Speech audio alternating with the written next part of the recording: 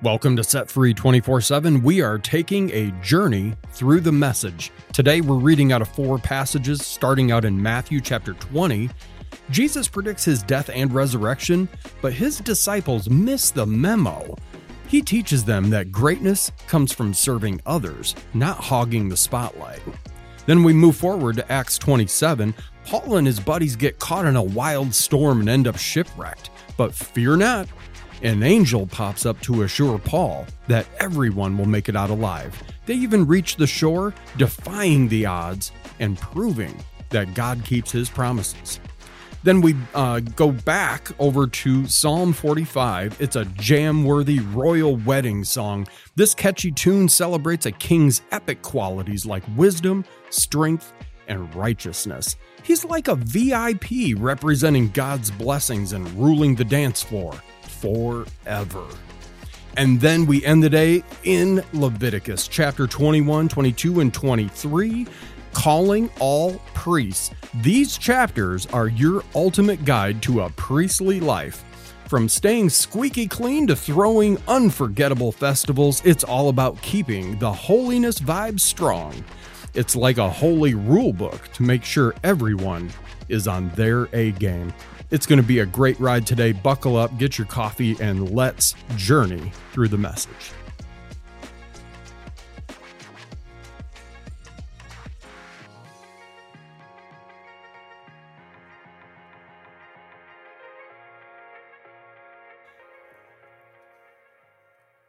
Welcome to A Journey Through the Message. My name is Robert. And my name is Heidi. We are so glad to have you back again, and we're glad to be back again. Oh, for sure. I always look forward to this time. This has been fun, and we have some plans for our next episode. We have a guest coming. What? I know. I've got it worked out. I think it's going to happen, so I'm really excited to have him just come and read the Bible with us. So stay tuned for the next episode because I think it's going to be great. I cannot wait. I truly have enjoyed getting to know this person better, and I think you're going to find out why. Absolutely. So how has your week been? And I'm talking to the listeners. Look back at this last week and, how has God shown up maybe in small ways or big ways? If God has shown up in any little way in your life, we would love to hear about it. We love to celebrate the little things, the big things, even the hard things and the joyful things. We're willing to celebrate it all with you or come alongside in those times when maybe you just need that little extra encouragement from someone. So one thing that a lot of people don't know about Heidi and I, especially if you haven't been intimately involved in our lives, is that we met through running. That's right. I was an ambassador for a race here in Michigan, and she was an ambassador the following year, and we met through that program. And the race was the Amway Riverbank Run, and it's the nation's largest 25K.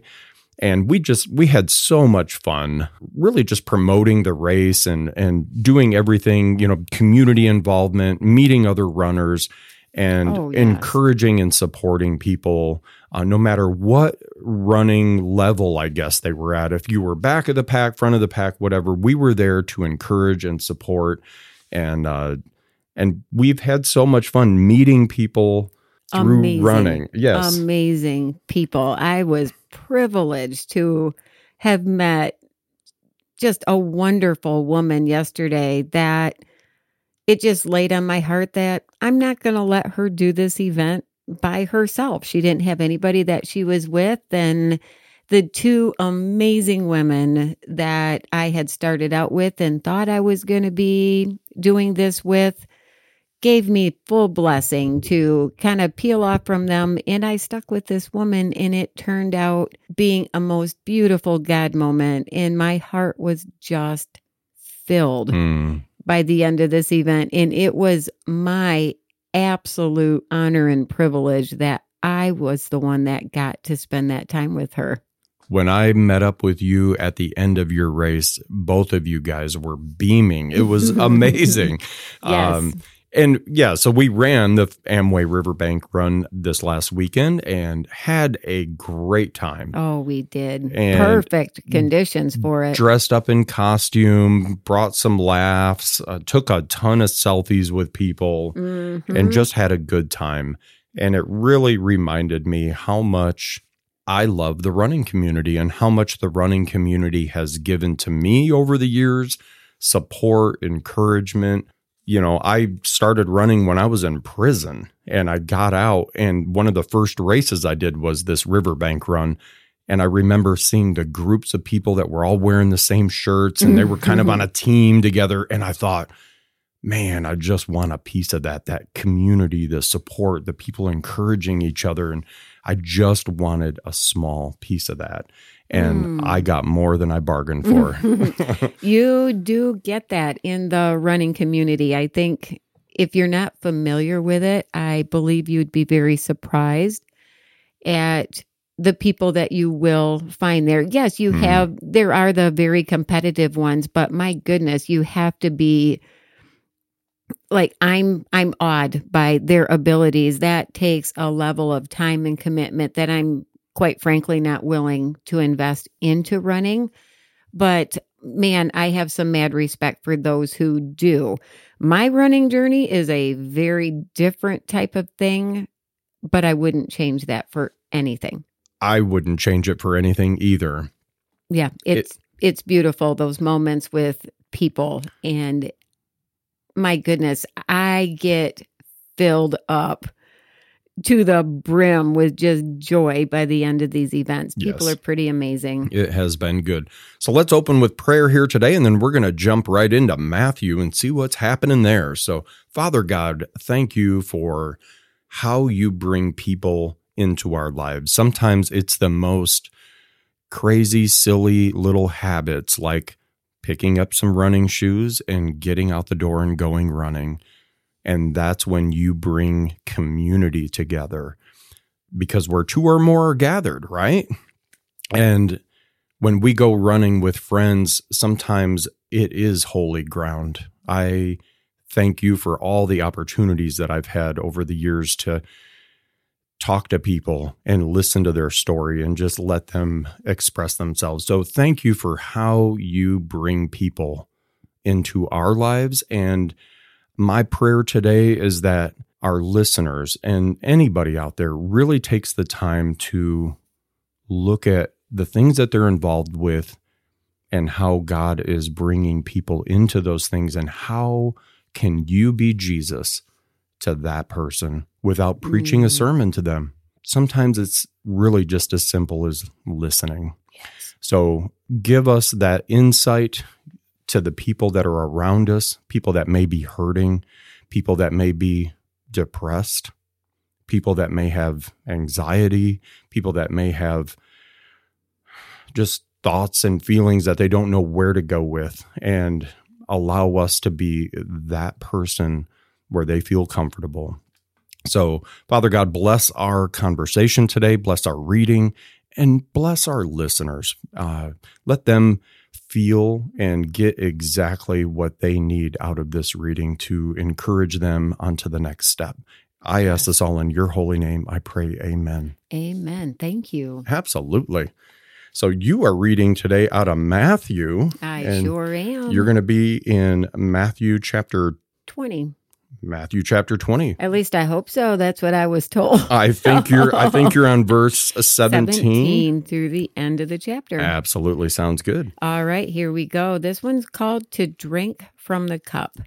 Jesus, now well on the way up to Jerusalem, took the 12 off to the side of the road and said, "Listen to me carefully. We are on our way up to Jerusalem. When we get there, the Son of Man will be betrayed to the religious leaders and scholars. They will sentence him to death. They will then hand him over to the Romans for mockery and torture and crucifixion. On the third day, he will be raised up alive." It was about that time that the mother of the Zebedee brothers came with her 2 sons and knelt before Jesus with a request. "What do you want?" Jesus asked. She said, "Give your word that these 2 sons of mine will be awarded the highest places of honor in your kingdom, one at your right hand, one at your left hand."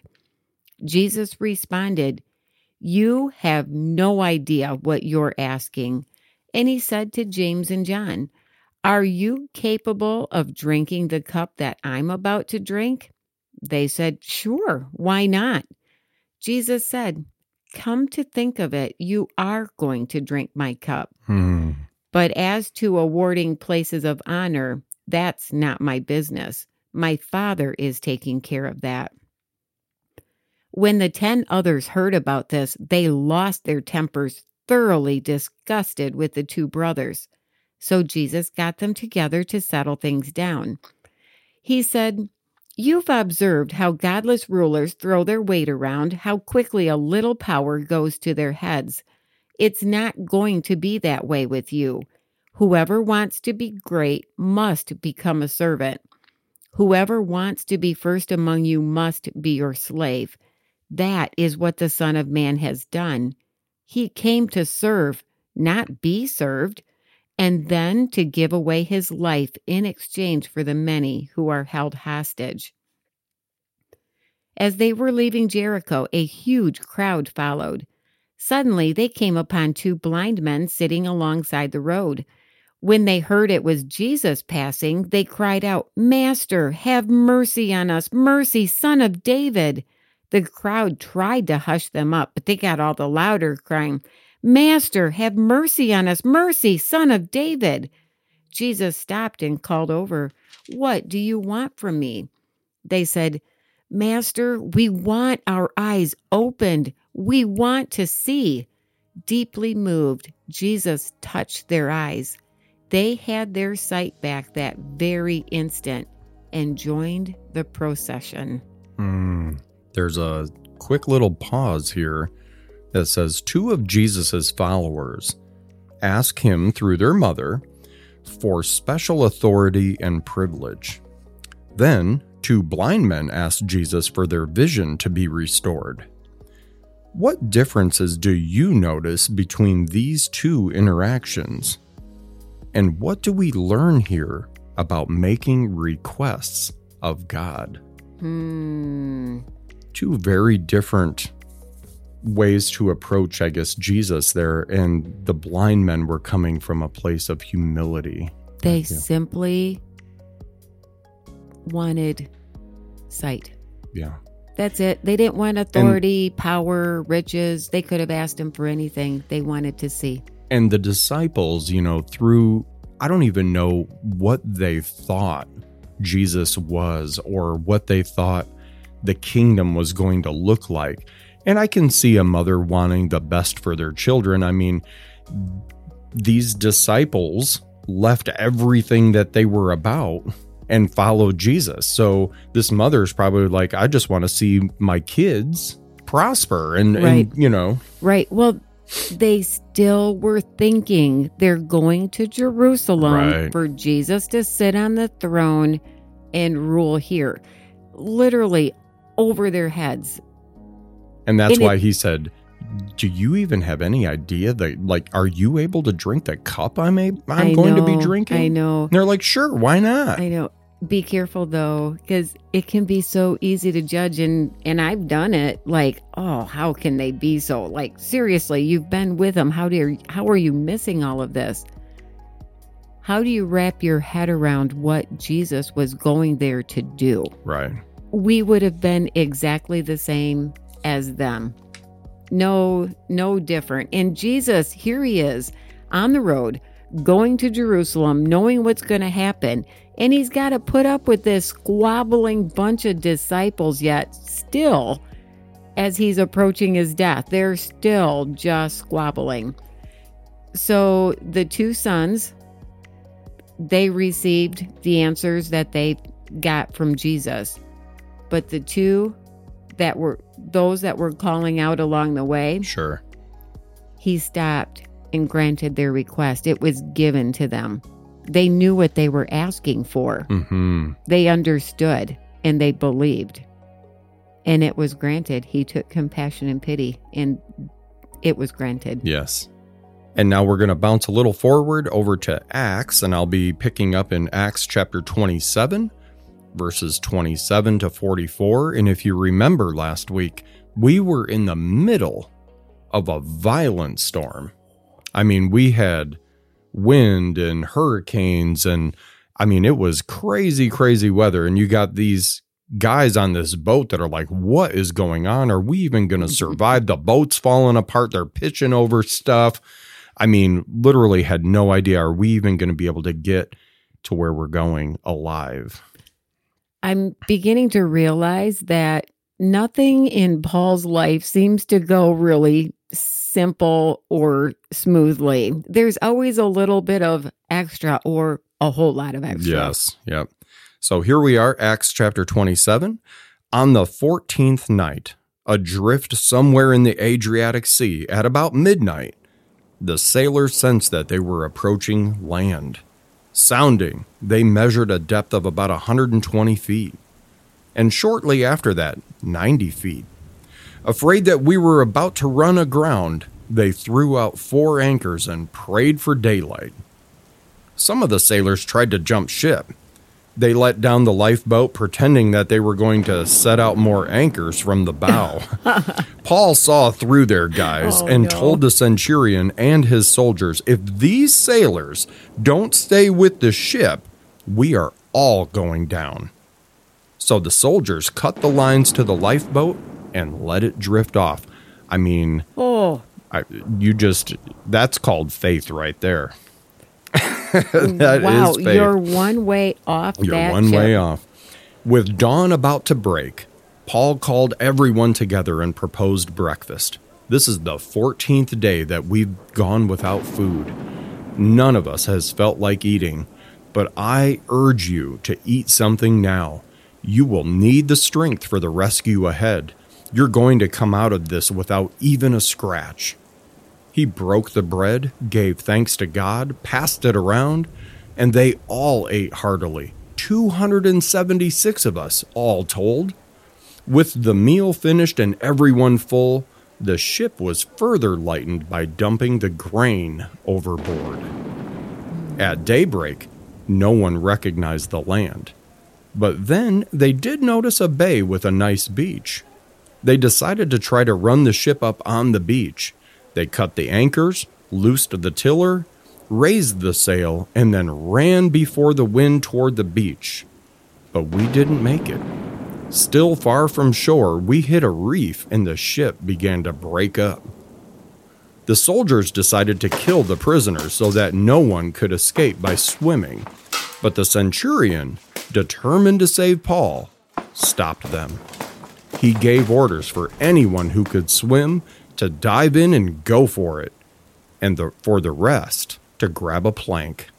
Everyone made it to shore safely.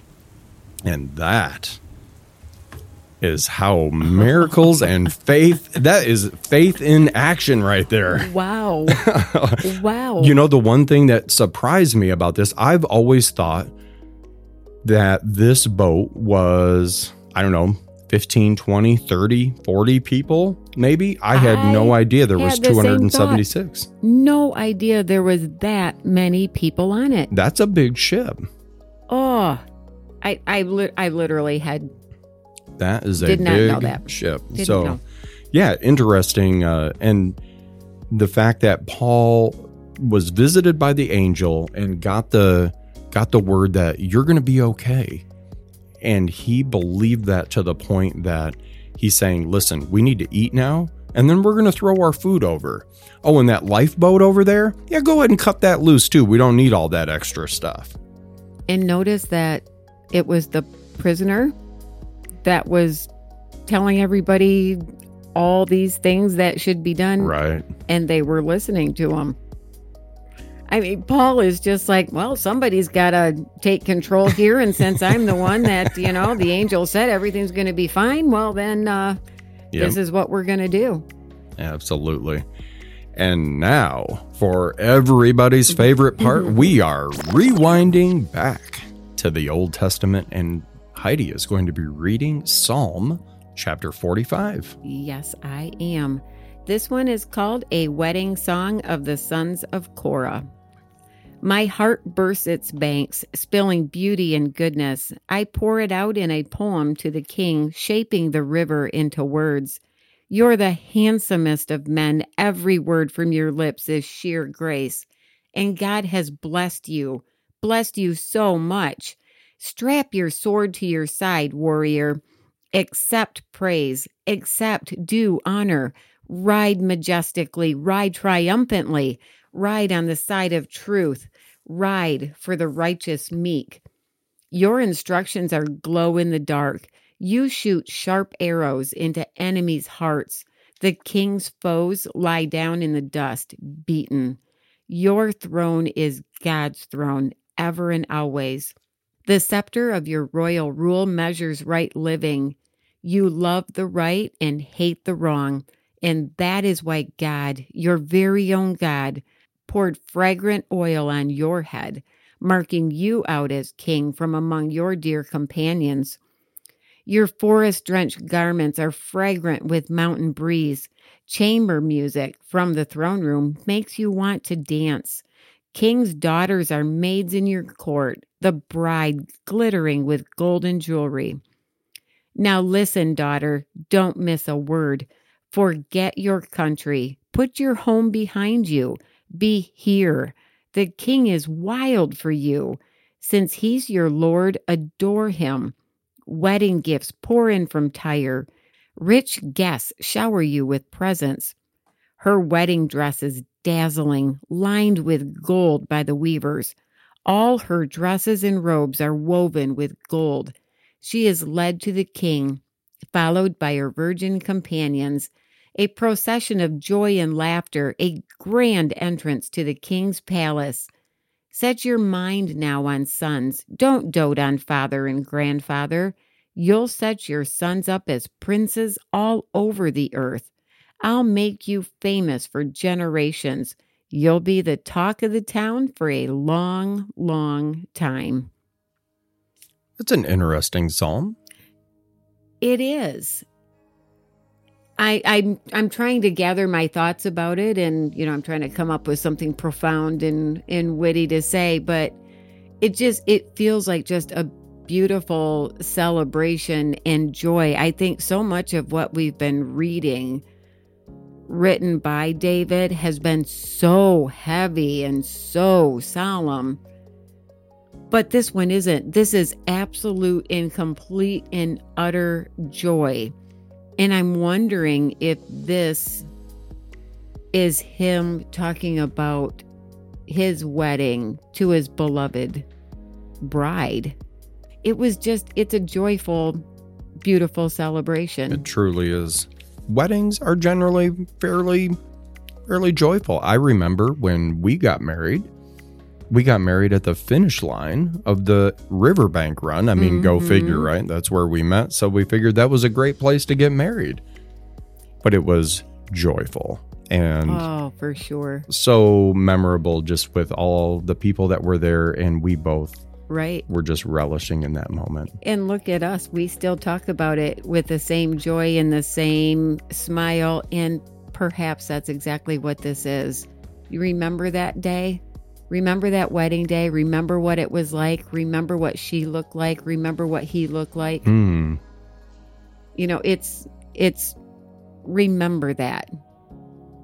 I love you more today than I did then, and I loved you a whole bunch then. I love you too. All right, friends, now we're getting ready to head back to Leviticus, and we are going to see what God has to say in chapters 21, 22, and 23. I have been eagerly waiting to get me some more Leviticus. As much as we joke, though, about Leviticus, it is cool to see, like, God truly cared that his people knew, I want you to look different. Yes.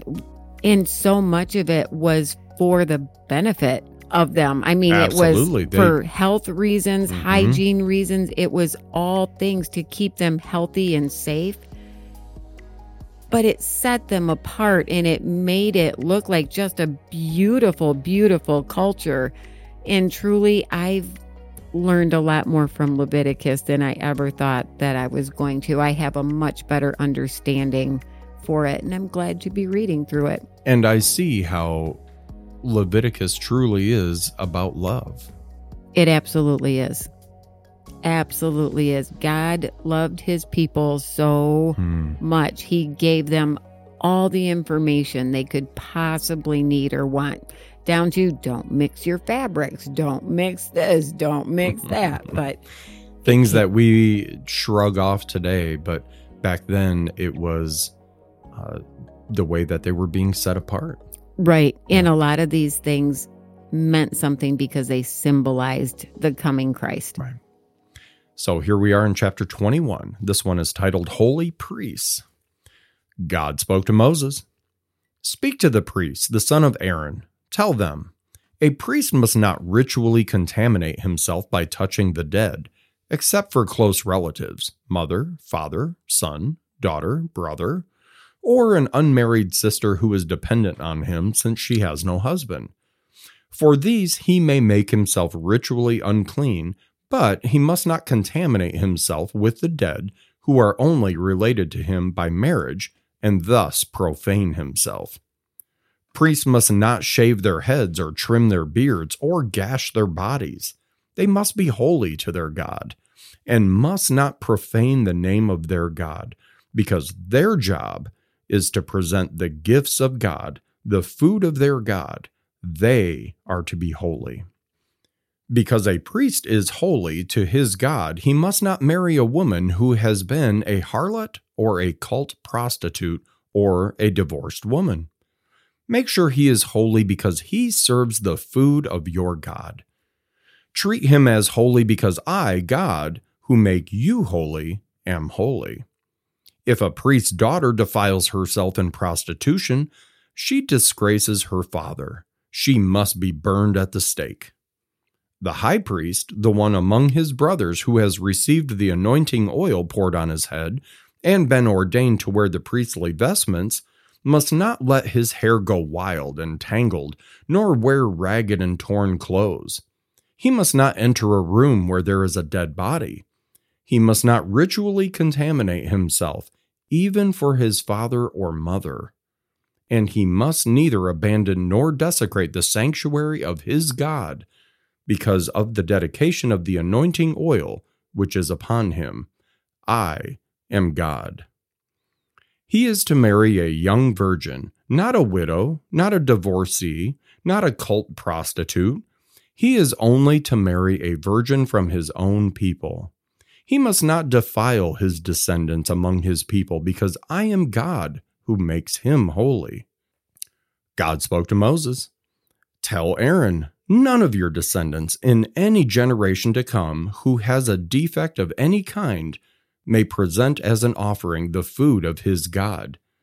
That means anyone who is blind or lame, disfigured or deformed, crippled in foot or hand, hunchbacked or dwarfed, who has anything wrong with his eyes, who has running sores or damaged testicles. No descendant of Aaron the priest who has any defect is to offer gifts to God. He has a defect and so must not offer the food of his God. He may eat the food of his God, both the most holy and the holy, but because of his defect, he must not go near the curtain or approach the altar. It would desecrate my sanctuary. I am God who makes them holy. Moses delivered this message to Aaron, his sons, and to all the people of Israel. There's a quick pause here that says, what surprises you about God's rules about Israel's ordained priests? Why do you think would God prohibit people with a defect of any kind from making offerings? I was actually thinking about that as you were reading. And so I believe that this is talking about the line of Aaron, and they were the priests. Their job was to be the intermediary between God and the people, and they were handling the sacrifice. And in the most holy of holy places. All of this symbolizes the coming of Christ, and perfection was required to cover sin. It doesn't sound fair to say, well, because you were born with this defect or that one or whatever it may be. Sure. I understand that. I sometimes struggle with that also, but it wasn't seen that way. They weren't like, people didn't walk around just saying, oh, you worthless, whatever, this and that. They understood the necessity of things looking perfect, or as much as humanly possible. Right. Things needed to be perfect and orderly because of what it represented. The fact that the people sinned meant it required a perfect sacrifice to cover that sin.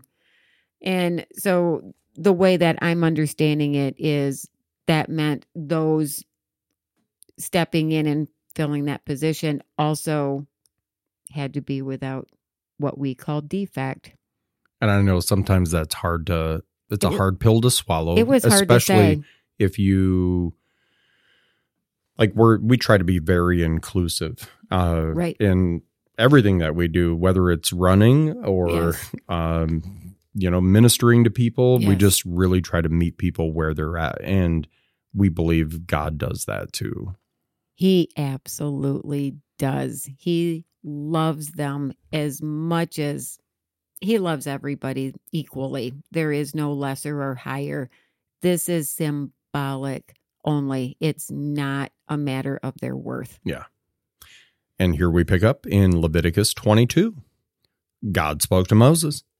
Tell Aaron and his sons to treat the holy offering that the Israelites consecrate to me with reverence, so that they don't desecrate my holy name. I am God. Tell them, from now on, if any of your descendants approaches in a state of ritual uncleanness the holy offerings that the Israelites consecrate to God, he will be cut off from my presence. I am God.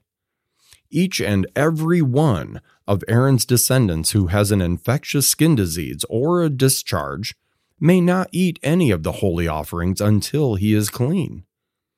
Also, if he touches anything that's defiled by a corpse, or has an emission of semen, or is contaminated by touching a crawling creature, or touches a person who is contaminated for whatever reason, a person who touches any such thing will be ritually unclean until evening, and may not eat of the holy offerings unless he has washed well with water. After the sun goes down, he is clean and may go ahead and eat the holy offerings. They are his food. But he must not contaminate himself by eating anything found dead or torn by wild animals. I am God. The priest must observe my instructions lest they become guilty and die by treating the offerings with irreverence. I am God, who makes them holy. No lay person may eat anything set apart as holy, nor may a priest's guest or his hired hand eat anything holy. But if a priest buys a slave, the slave may eat of it. Also, the slaves born in his house may eat his food. If a priest's daughter marries a lay person, she may no longer eat from the holy contributions. But if the priest's daughter is widowed or divorced, and without children, and returns to her father's household as before, she may eat of her father's food, but no layperson may eat of it. If anyone eats from a holy offering accidentally, he must give back the holy offering to the priest and add 20% to it. The priest must not treat with irreverence the holy offerings of the Israelites that they contribute to God, lest they desecrate themselves and make themselves guilty when they eat the holy offerings. I am God, who makes them holy. God spoke to Moses. Tell Aaron and his sons and all the people of Israel, each and every one of you, whether native born or foreigner, who presents a whole burnt offering to God to fulfill a vow or as a free will offering, must make sure that it is a male without defect from cattle, sheep or goats, for it is to be acceptable. Don't try slipping in some creature that has a defect. It won't be accepted. Whenever anyone brings an offering from cattle or sheep as a peace offering to God, to fulfill a vow or as a free will offering, it has to be perfect, without defect, to even be acceptable. Don't try giving God an animal that is blind, crippled, mutilated, an animal with running sores, a rash, or mange. Don't place any of these on the altar as a gift to God. You may, though, offer an ox or a sheep that is deformed or stunted as a free will offering, but it is not acceptable in fulfilling a vow. Don't offer to God an animal with bruised, crushed, torn, or cut off testicles. Don't do this in your own land, but don't accept them from foreigners and present them as food for your God either. Because of deformities and defects, they will not be acceptable.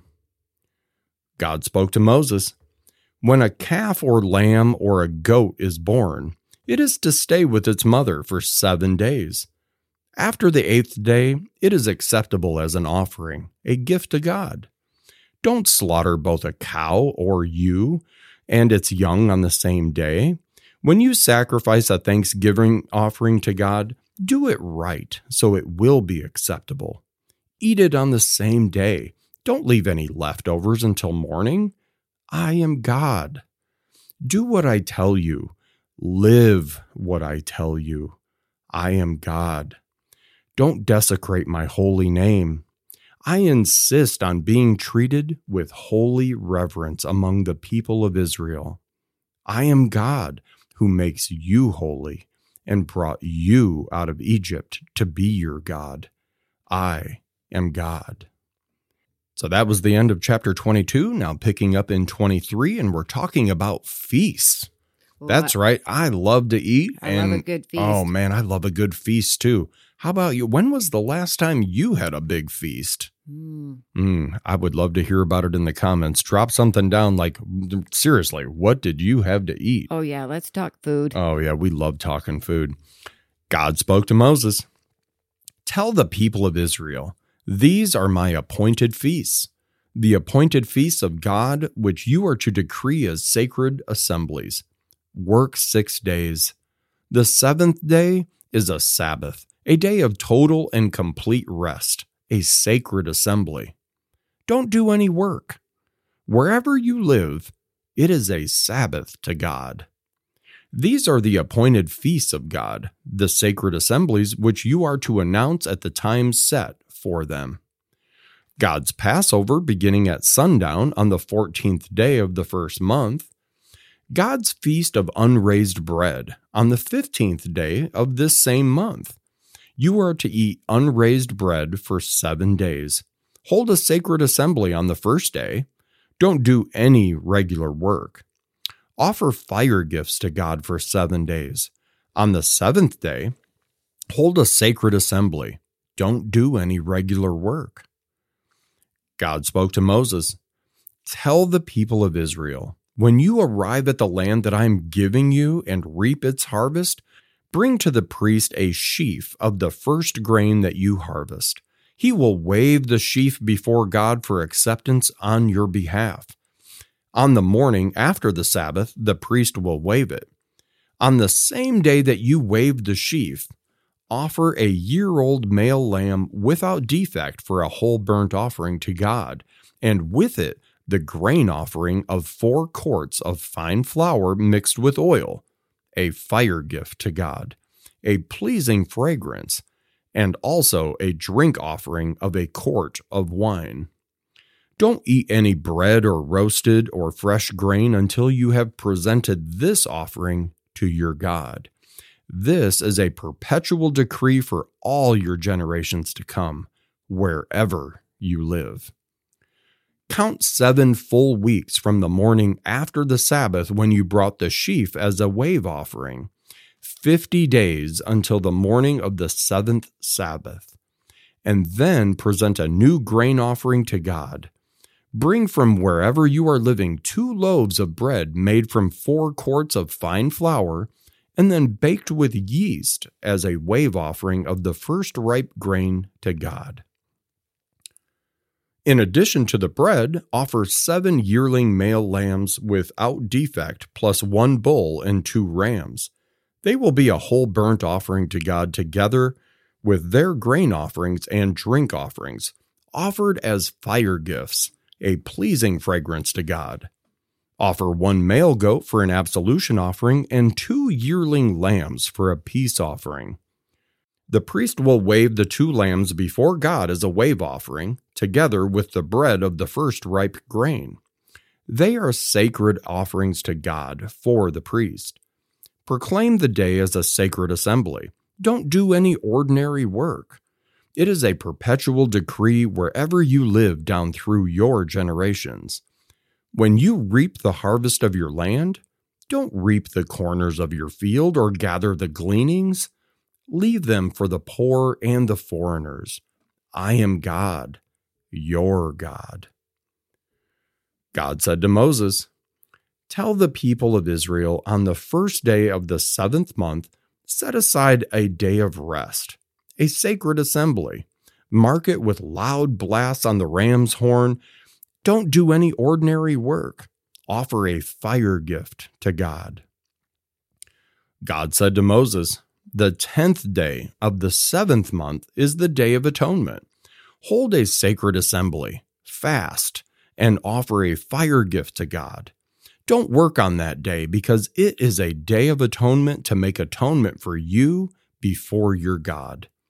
Anyone who doesn't fast on that day must be cut off from his people.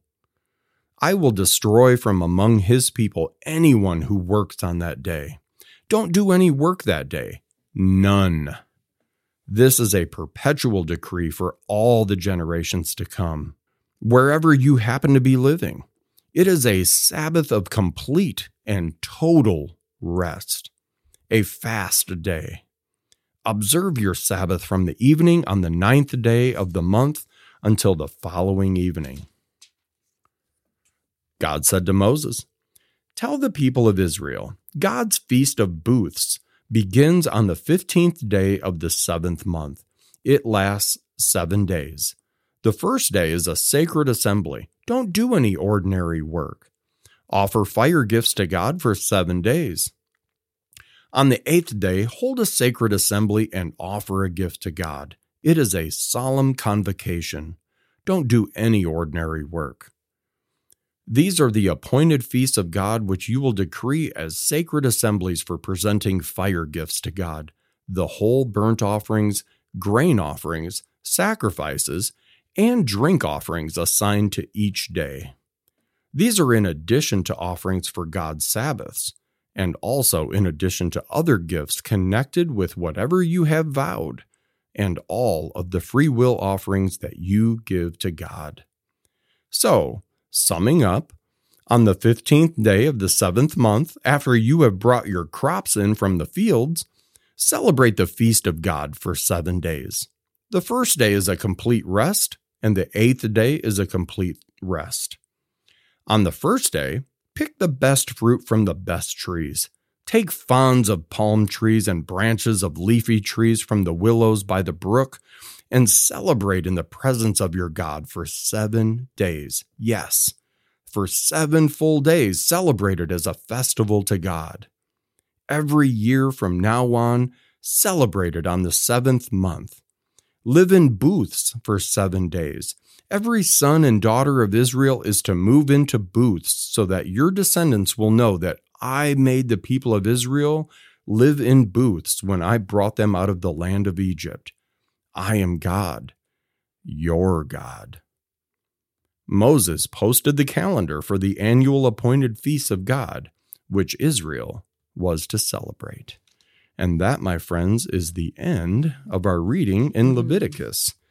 But I do have a quick pause here from Eugene Peterson, and it's about chapter 23 here in Leviticus, verse 3. And this is titled, "There is More to Work Than Work." We can't understand either the character or the significance of the Sabbath apart from work and the workplace. Work doesn't take us away from God. It continues the work of God through us. Sabbath and work aren't in opposition. They are integrated parts of an organic whole. Either apart from the other is crippled. Sabbath is the final day in a series of work days, each of which God has declared good. But the distinctive Sabbath character is conveyed by 4 verbs. God had finished his work. On the 7th day, he rested from all his work. God blessed the 7th day, and he made it a holy day, or hallowed. These 4 verbs take us beyond the workplace itself. There is more to work than work. There is God. God completing, God resting, God blessing, and God sanctifying. The majority of us spend much of our time in the workplace. When we work, it must be congruent with the way that God works. If there is no Sabbath in our lives, we soon become absorbed in our own work as an end in itself, and God's work is either forgotten or marginalized. Oh. Oh. Another good one by Eugene. Yeah. From the beginning of time, God has always placed an emphasis on rest. There is such a profound and specific reason for it. And I find it so incredibly sad that so many Christians find more quote unquote honor and good Christian work ethic in working yourself into the ground. God never intended for it to be that way. I love that he insisted on no work. He insisted on these celebrations. This wasn't a solemn, oh man, I'm really dreading that week of, are you kidding? What a beautiful, exciting, happy, joyful time. And that's what our days away from work should be. We should celebrate them, enjoy them, relish them, be thankful to God for them. Having a day set aside to refresh yourself, to spend time with the God who gave this to you should be a joyful day. You're not being lazy. You're not being slothful. You're not being any of those things. You are refreshing your mind, your body, and your soul. I get so frustrated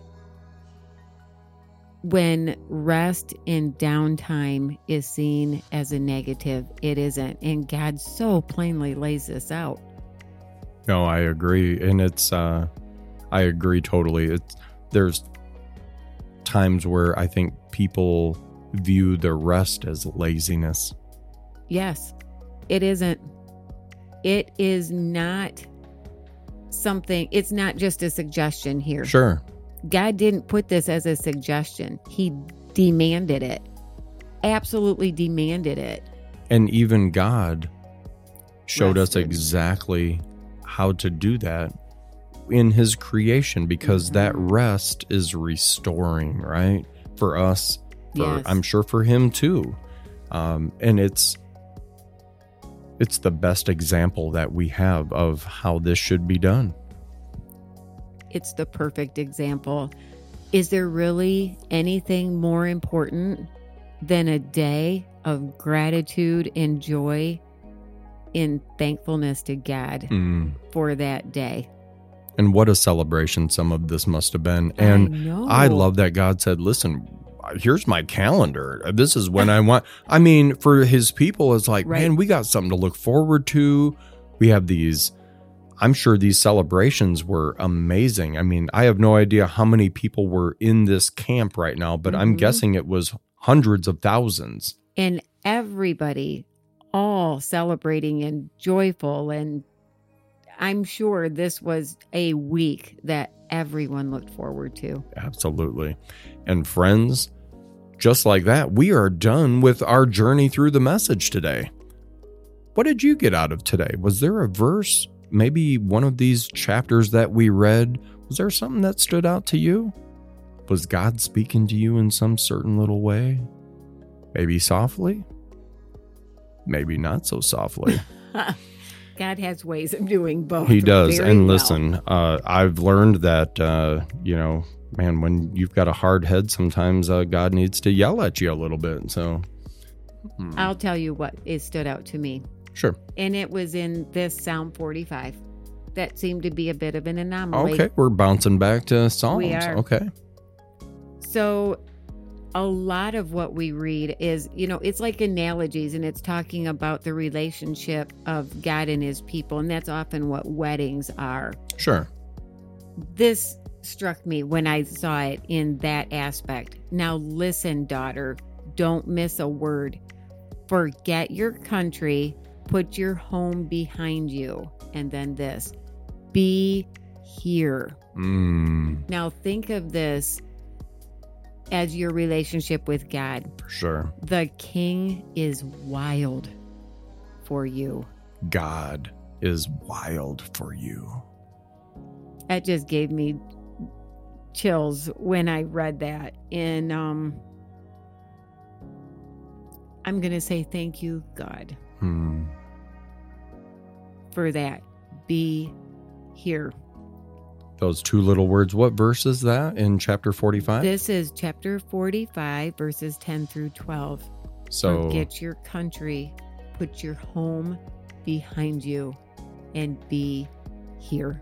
I love that. King is wild about you. Those two words, be here. I know we live in a fast-paced society. There's always something happening. That if you turn on the news, it seems like it just comes at you fast, and it's easy to get distracted. We have messages on our phone. We got Facebook Messenger. We got all this other stuff, and that's competing for our attention. And God is saying, be here, be present. Yes.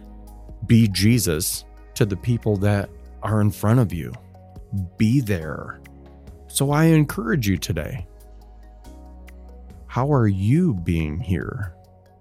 What are you doing to make sure that you're present and that you are being there? What are you doing to forget your home, to walk away from, forget your country? Put your home behind you. Put the stuff in your life behind you, Yes. and be here. So I encourage you today just to think about ways that you can be more present, be more interactive with people that God places in your life, because they're there for a reason. Sometimes they're there to sharpen you, and sometimes you're there to sharpen them. That's right. And we don't know the reason all the time, and we don't have to. No. And sometimes it's just waking up, doing it, and saying yes to God, saying, I don't know what's going to happen here when I go through this door. Just give me the wisdom and courage to go through it. Right. And meet me on the other side. And he always does. Always does. Friends, this has been another great episode. We love you. If you have any prayer requests, drop them down in the comments. Life gets tough sometimes. We've had some really deep conversations with some people over this last week. Yeah. And life gets tough sometimes. And you know what? We get it. We're not saying we have it all figured out, but we are saying we care. And if you need somebody to pray for you, pray with you, whatever it may be, reach out to us. We're not hard to find. Drop it down in the comments. Join the Facebook group that we have. We would love to interact with you and just do this journey along with you, and do this journey through the message. Yes, I like how you wrap that up there. Wrapping well it up. So friends, enjoy the rest of your day, the rest of your night, whatever time or wherever you may be. Enjoy it and live joyfully. Can't wait to have you join us next time. See you next time.